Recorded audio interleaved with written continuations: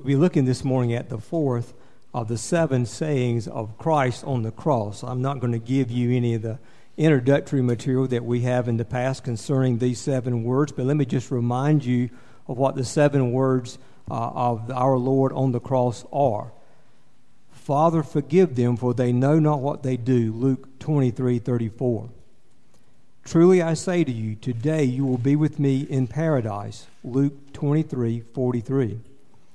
Woman, behold your son, behold your mother. John chapter 19, verses 26 and 27. My God, why have you forsaken me? Matthew 27:46. I thirst. John 19:28. It is finished. John 19:30. Father, into your hands I commit my spirit. Luke 23:46. Now I ask you to turn to Psalm 22, because it is obvious that our Lord Jesus Christ, in our text this morning, found in Matthew 27, is going to speak the opening words of Psalm 22. Now, it would be entirely appropriate, and I wish we could this morning spend some time looking at Psalm 22, but I have decided we just don't have time. But I would like to do this. I would like to read Psalm 22, the first 18 verses. We'll just read them quickly. And as you read them, I want you to be impressed. Hundreds of years before the events of the crucifixion, this psalm is written by David.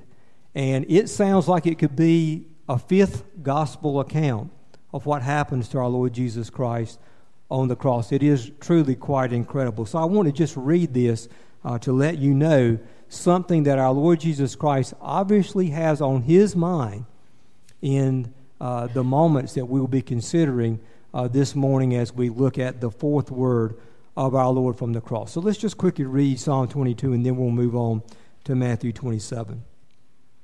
Psalm 22 verse 1. My God, why have you forsaken me? Why are you so far from saving me from the words of my groaning? O my God, I cry by day, but you do not answer, and by night, but I find no rest. Yet you are holy, enthroned on the praises of Israel. In you our fathers trusted. They trusted and you delivered them. To you they cried and were rescued. In you they trusted and were not put to shame.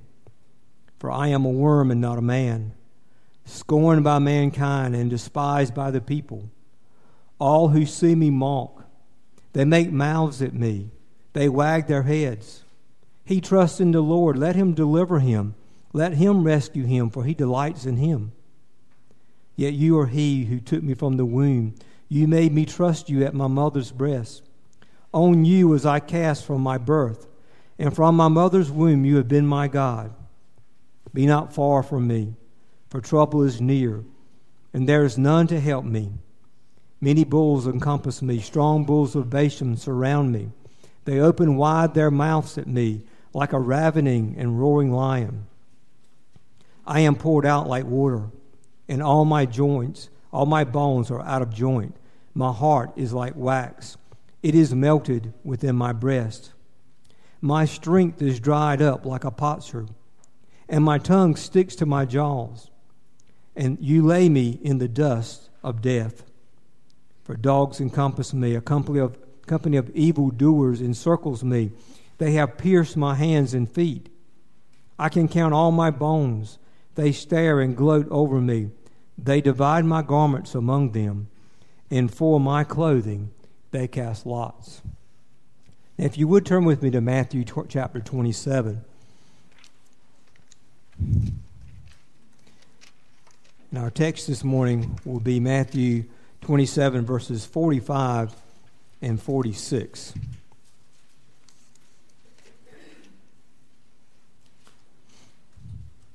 Verse 45. Now from the 6th hour there was darkness over all the land until the 9th hour. And about the 9th hour Jesus cried out with a loud voice, saying, Eli, Eli, lama sabachthani? That is, my God, why have you forsaken me?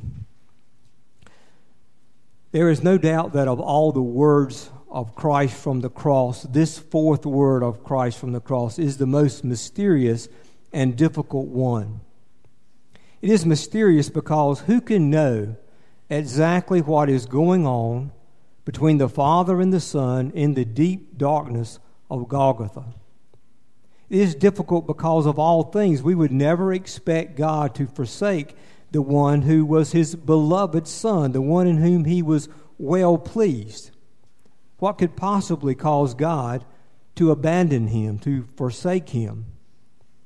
At every other time of hardship in his life, God helped him, God comforted him. But now at his greatest trial, at his time of greatest need, God forsakes him. Most commentators and preachers approach these words with a disclaimer concerning our limitations to fathom such depths as the ones that are found here in this place and in these words, and rightly so.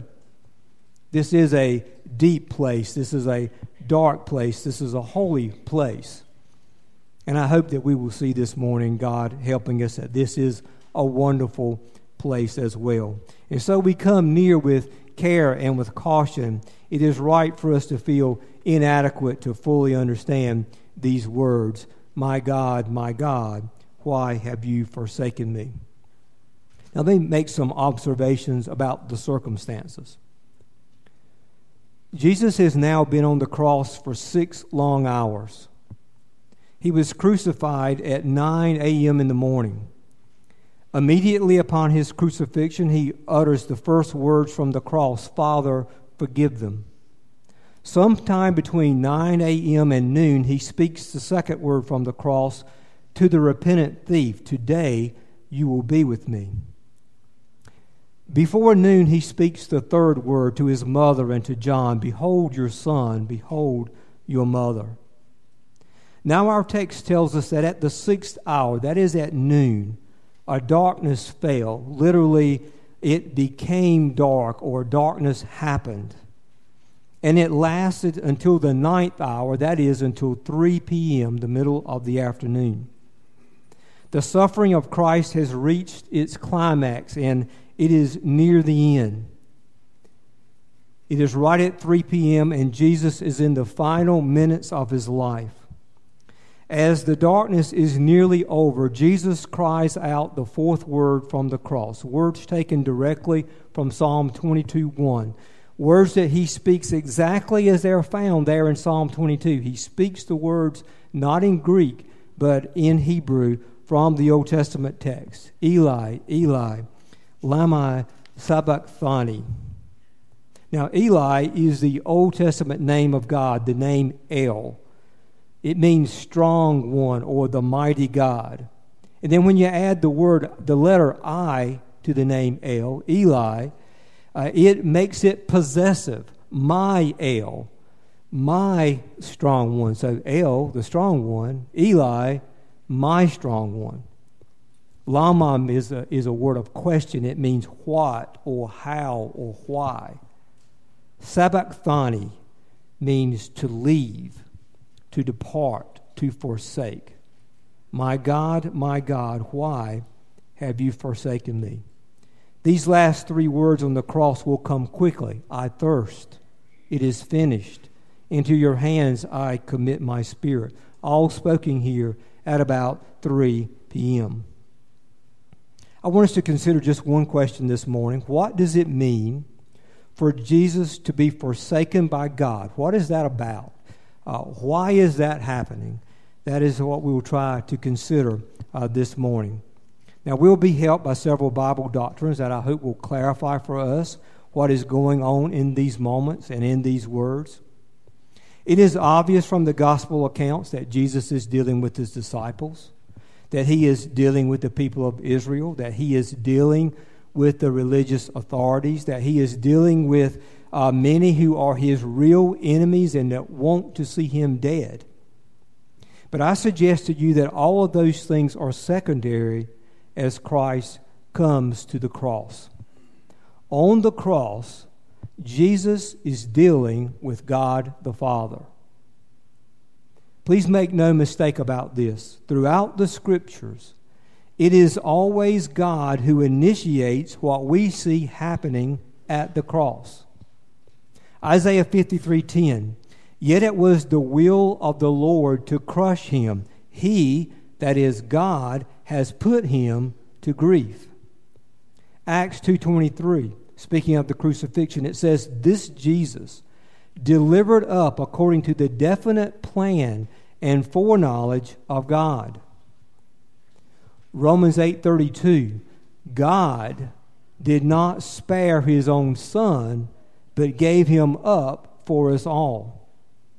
1 John chapter 4, verse 9, God sent his only Son into the world so that we might live through him. And then in verse 10, he loved us and sent his Son to be the propitiation for our sins. And in verse 14, the Father has sent his Son to be the Savior of the world. God has sent his Son to this very moment that we now witness here on the cross. This is God's doing. We should make no mistake about that when we think about Christ and the cross. And 1 John chapter 4 tells us that this is happening because God loves us, because his Son is going to deal with our sin, and he is going to be our Savior. Now, I want to think about this question first by identifying several things that these words do not mean, and then by several things that they do mean. So first of all, what these words do not mean. As we approach these words, we must remember that Jesus Christ, unique in all the world, is God in the flesh. He is the eternal Son of God, divine. He is the Son of Man, human. This is one of the greatest, if not the greatest, of all mysteries. Paul speaks about it in this way in 1 Timothy 3:16. He says there, great indeed, we confess, is the mystery of godliness. He was manifested in the flesh. It is a deep and a great mystery, a mystery indeed. Consider these things that the words my God, why have you forsaken me, do not mean. This cry does not mean that Christ ceased to be God. He does not stop being divine before or after or during this trial on the cross. He is two natures in one person, divine and human forever. This cry does not divide the man Jesus from his divine nature so that this union ceases to be. The separation of the Father and the Son does not take place in his divine nature. It is the man, Jesus, here in his human nature, who is separated from his God and the Father on the cross. Now, this is the whole reason for the incarnation. God cannot die. The persons of the one God cannot be separated. The one God, Father, Son, and Spirit, are blessed forever and cannot suffer. The one God, Father, Son, and Spirit cannot forsake one another. If you think carefully about it, I trust that you will see that these things are true because of the nature and being of the triune God, and those things could never happen if something is not changed. And what happens? What happens is we see the Son of God become a real man, taking on human nature through the incarnation so that he might suffer and die for sinners. Jesus is there on the cross, a real man representing real men and real women and real boys and real girls. He is our substitute. He is in the place that we deserve, and he can be there in our place because he has been made to be exactly like us. In the language of Hebrews 2:17, he had to be made like his brothers in every respect to make propitiation for the sins of the people. The real man, the human man Jesus, was forsaken by God for the sake of his brothers and sisters. The eternal divine Son of God was not for one moment separated from his eternal divine Father. Christ did not cease to be a member of the Trinity. It was God, the Father, the Son, and the Spirit that was at work in bringing about salvation in this very hour that we are considering this morning. Also consider that the man Jesus did not cease to be filled with the Holy Spirit. The man Jesus continues to be holy and righteous and sinless through the power of the Spirit, even in the cross event that is before us. And so the words, my God, why have you forsaken me?" do not mean that he ceases to be God, that his divine and human natures are altered in any way, or that there is a change in the unity or in the blessedness of the Trinity, or that the man Jesus is separated from the Holy Spirit. So what do these words, my God, why have you forsaken me?" what do they mean? Well, consider two things that we find in our text that will help us.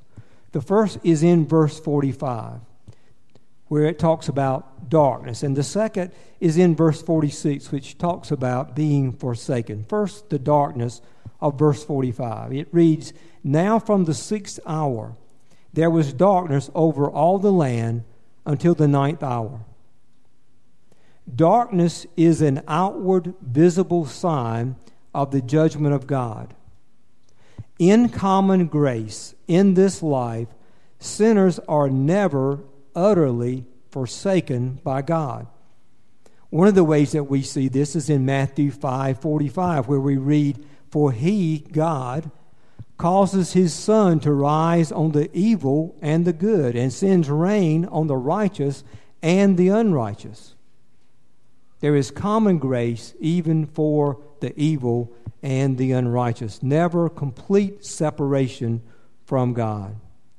The darkness that has come at high noon is a symbol, a picture, a message that all grace, even the common grace that God gives even to the evil, is being withheld from Jesus. Let me read two passages to you from the Old Testament. First, Amos chapter 8, verses 9 and 10. "And on that day, declares the Lord God, I will make the sun go down at noon and darken the earth in broad daylight. I will turn your feast into mourning and all your songs into lamentation. I will bring sackcloth on every waist and baldness on every head. I will make it like the mourning for an only son," mourning as in we mourn over an only son that has died, "and the end of it like a bitter day." And then Isaiah chapter 13, verses 9 and 10. "Behold, the day of the Lord comes, cruel, with wrath and fierce anger, to make the land a desolation and to destroy its sinners from it. For the stars of the heavens and their constellations will not give their light. The sun will be dark at its rising. The moon will not shed its light." Darkness at noon. The sun dark, giving no light or signs of God's judgment and of the day of the Lord. Now, what is the day of the Lord? It is the day of God's judgment and of God's wrath. It is that future day that the Scriptures often talk about at the end of the world, when God's judgment and wrath will finally come on all unrighteousness and all sin. For Jesus and for his people, this is the day of the Lord. For Jesus and every sinner that he is representing on the cross, the day of God's judgment is not a future day, it is this day. Christian, we do not look with dread to a day when God will come to us with wrath and judgment. 1 Thessalonians 1:10, speaking of our Lord, calls him there Jesus, who delivers us from the wrath to come. This outward darkness is giving us a glimpse of what is happening in the soul and spirit of Jesus as all the light of God is taken from him. Now, secondly, our text talks about in the next verse, forsaken. My God, why have you forsaken me? Now, we have never been forsaken by God. We may feel sometimes forsaken or abandoned, but it is never true. Jesus here on the cross is really and truly forsaken by God. Let me see if I can say this very plainly to you. These words mean that the man Jesus is experiencing the full measure of hell on the cross in order to save his people. Now, what is hell? Well, hell is principally two things. First, hell is the complete separation of sinners from the goodness of God. The agony of hell will be the complete separation from the blessing, mercy, and patience of God. Separation from blessing, because the only interaction there will be between God and sinners in hell will be the reality of being utterly cursed and cut off from all favor and kindness and blessing. Separation from mercy, because there will no longer be any pity or compassion or restraint on the part of God concerning sin and its consequences. Separation from patience, because nothing about judgment will be deferred or postponed or checked or held back. It will all be unleashed, and it will be continually present. Whatever other torments there may be and consequences there may be to hell, the great horror of hell is the complete separation from every goodness of God. Sinners will be utterly forsaken by God. Secondly, hell is the experience of the wrath of God. The Scriptures teach us that God is angry on account of sin. Romans 1:18, for the wrath of God is revealed from heaven against all ungodliness and unrighteousness of men. We have sinned against God, and He is mad about it. Sin is personal to God. Sin is not something abstract. And by the way, those of you who have been in our Hebrew Sunday School class will know that this is territory that we, about a month or two ago, were talking about in our Sunday School class. So I just ask you to bear with me as we listen to some of this a second time. God is... It is personal to God, and sin is not against something abstract. It is not like a sin is against the United States or it's against the state of North Carolina. It is against a person. God is personally offended. Sin is against Him and Him personally. The anger of God is not all in a flash. It is the considered, righteous, careful indignation over sin. It is a constant, deep, burning, personal anger towards sin on the part of God. Romans 2:5 says, you are storing up wrath for yourself in the day of wrath. Think about it. Every time you and I sin, God is storing up an appropriate, measured indignation toward us. Remember these words from Matthew chapter 26. If you want to turn back in your Bible to Matthew 26, notice these words that we see in the previous chapter. Our Lord is there in the garden. And in verse 38, He says this, my soul is very sorrowful, even to death. In verse 39, He says, my Father, if it be possible, let this cup pass from me. Nevertheless, not as I will, but as you will. And then down in verse 42, He says, my Father, if this cannot pass unless I drink it, your will be done. What is Jesus shrinking back from here at Gethsemane? He is shrinking back from realizing that He will be absorbing in His human soul the white-hot, unrestrained wrath of God directed toward every sin of every Christian that will ever be.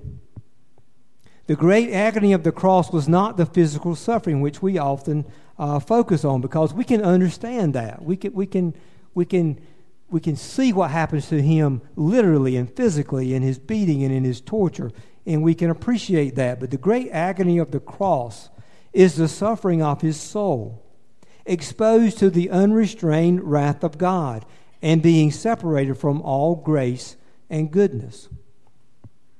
Propitiation is the doctrine that the man Jesus, in his death, actually satisfies the wrath of God towards the sin of all of his people, all of his sheep, all of his church, all of God's elect, all of those that have been given to him by his Father, all who trust and believe in him. Different ways of describing the same people. From the first one in the garden at the very beginning of human history to the very last person that will ever believe at the end of the world, the wrath of God satisfied concerning the sins of all of them on the account of Christ here on the cross. On the cross, Christ satisfies the wrath of God concerning each and every one of his sheep. And if you are a Christian, it includes you. At the cross, the wrath of God is spent and satisfied. It is completely unleashed and poured out. It is not covered over. It is not put off. It is not appeased. It is not held back to some other time. Remember Romans 2:5, we are storing up wrath for ourselves for the day of wrath. At the cross, God pours out his wrath on Christ, an appropriate amount of considered, righteous, holy indignation for every sin of every person given to Christ to save. Now here's the important point of what I just said. There remains no wrath for God's people because it is fully vented and poured out on Christ. If you are a believer in the Lord Jesus Christ, there is no wrath left for you. It does not have to be. Unleashed and finally spent. God, at some future time, it is satisfied forever toward you. This is the wonder of the cross, that God is satisfied concerning my sin and your sin. I hope it makes you appreciate the cross of our Lord Jesus Christ. You know, we sing about this in the hymn, In Christ Alone. We sing the words, till on that cross, as Jesus died, the wrath of God was satisfied. That's what we're singing about, exactly this. What does it mean to say that Jesus was forsaken? It means that his Father left him alone in order for him to endure the pain of hell in full measure. It means that Jesus drank every drop of the bitter cup of the wrath of God. This is an awful place. This is a wonderful place. Believers in the Lord Jesus Christ will never know the wrath of God or separation from God. The promise to every Christian is this: I will never leave you or forsake you. Now, let me make some observations from this fourth word of Christ on the cross. If you're not a Christian, I hope the observation would be obvious to you. The God of heaven will fully pour out his wrath on every sin. And the God of heaven will remove all grace and favor and goodness from every sinner. There are no exceptions to that. You will either experience this really and personally, or Christ will do that in your place. It will be one or the other. The gospel calls for you to run to Christ and to be saved. The scriptures speak in this way: believe in the Lord Jesus Christ and you will be saved. For everyone who calls on the name of the Lord will be saved. Whoever believes in him will not be disappointed. That is the testimony of Scripture, and I urge you to go to Christ and be delivered from the wrath to come. Dear Christian, consider what this experience means for you now. we read of no word from anyone during these 3 hours. There was extraordinary light when our Lord Jesus Christ was born. There was extraordinary darkness here as he is dying. As you read this account in the gospel, you can just feel the silence and you can feel the darkness. Dear one, do you understand and believe that Jesus, our tender Savior and our great high priest, can understand your darkness?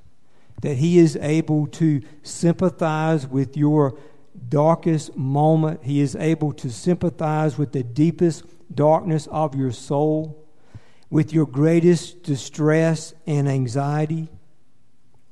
Here in the darkest moment in the history of the whole world, the darkest moment that this world has ever known, Jesus Christ is learning and being perfected and being matured and being seasoned so that no matter what you face, he is able to come to your aid with sympathy and with compassion. Hebrews 2:10 says it this way: it was fitting for God to perfect the hero of our salvation through suffering. And here his training and preparation comes to its climax on the cross. What was he training and preparing for? He was training and preparing to be able to help you in the time of your need, to be a perfect high priest and a tender, merciful Savior. Let me remind you of one very important thing about our Lord Jesus Christ. As the sin bearer of all the sins of his people, he was the object of God's wrath and judgment. He was cursed. I would like for you to turn with me to John chapter 10 for just a moment. John chapter 10.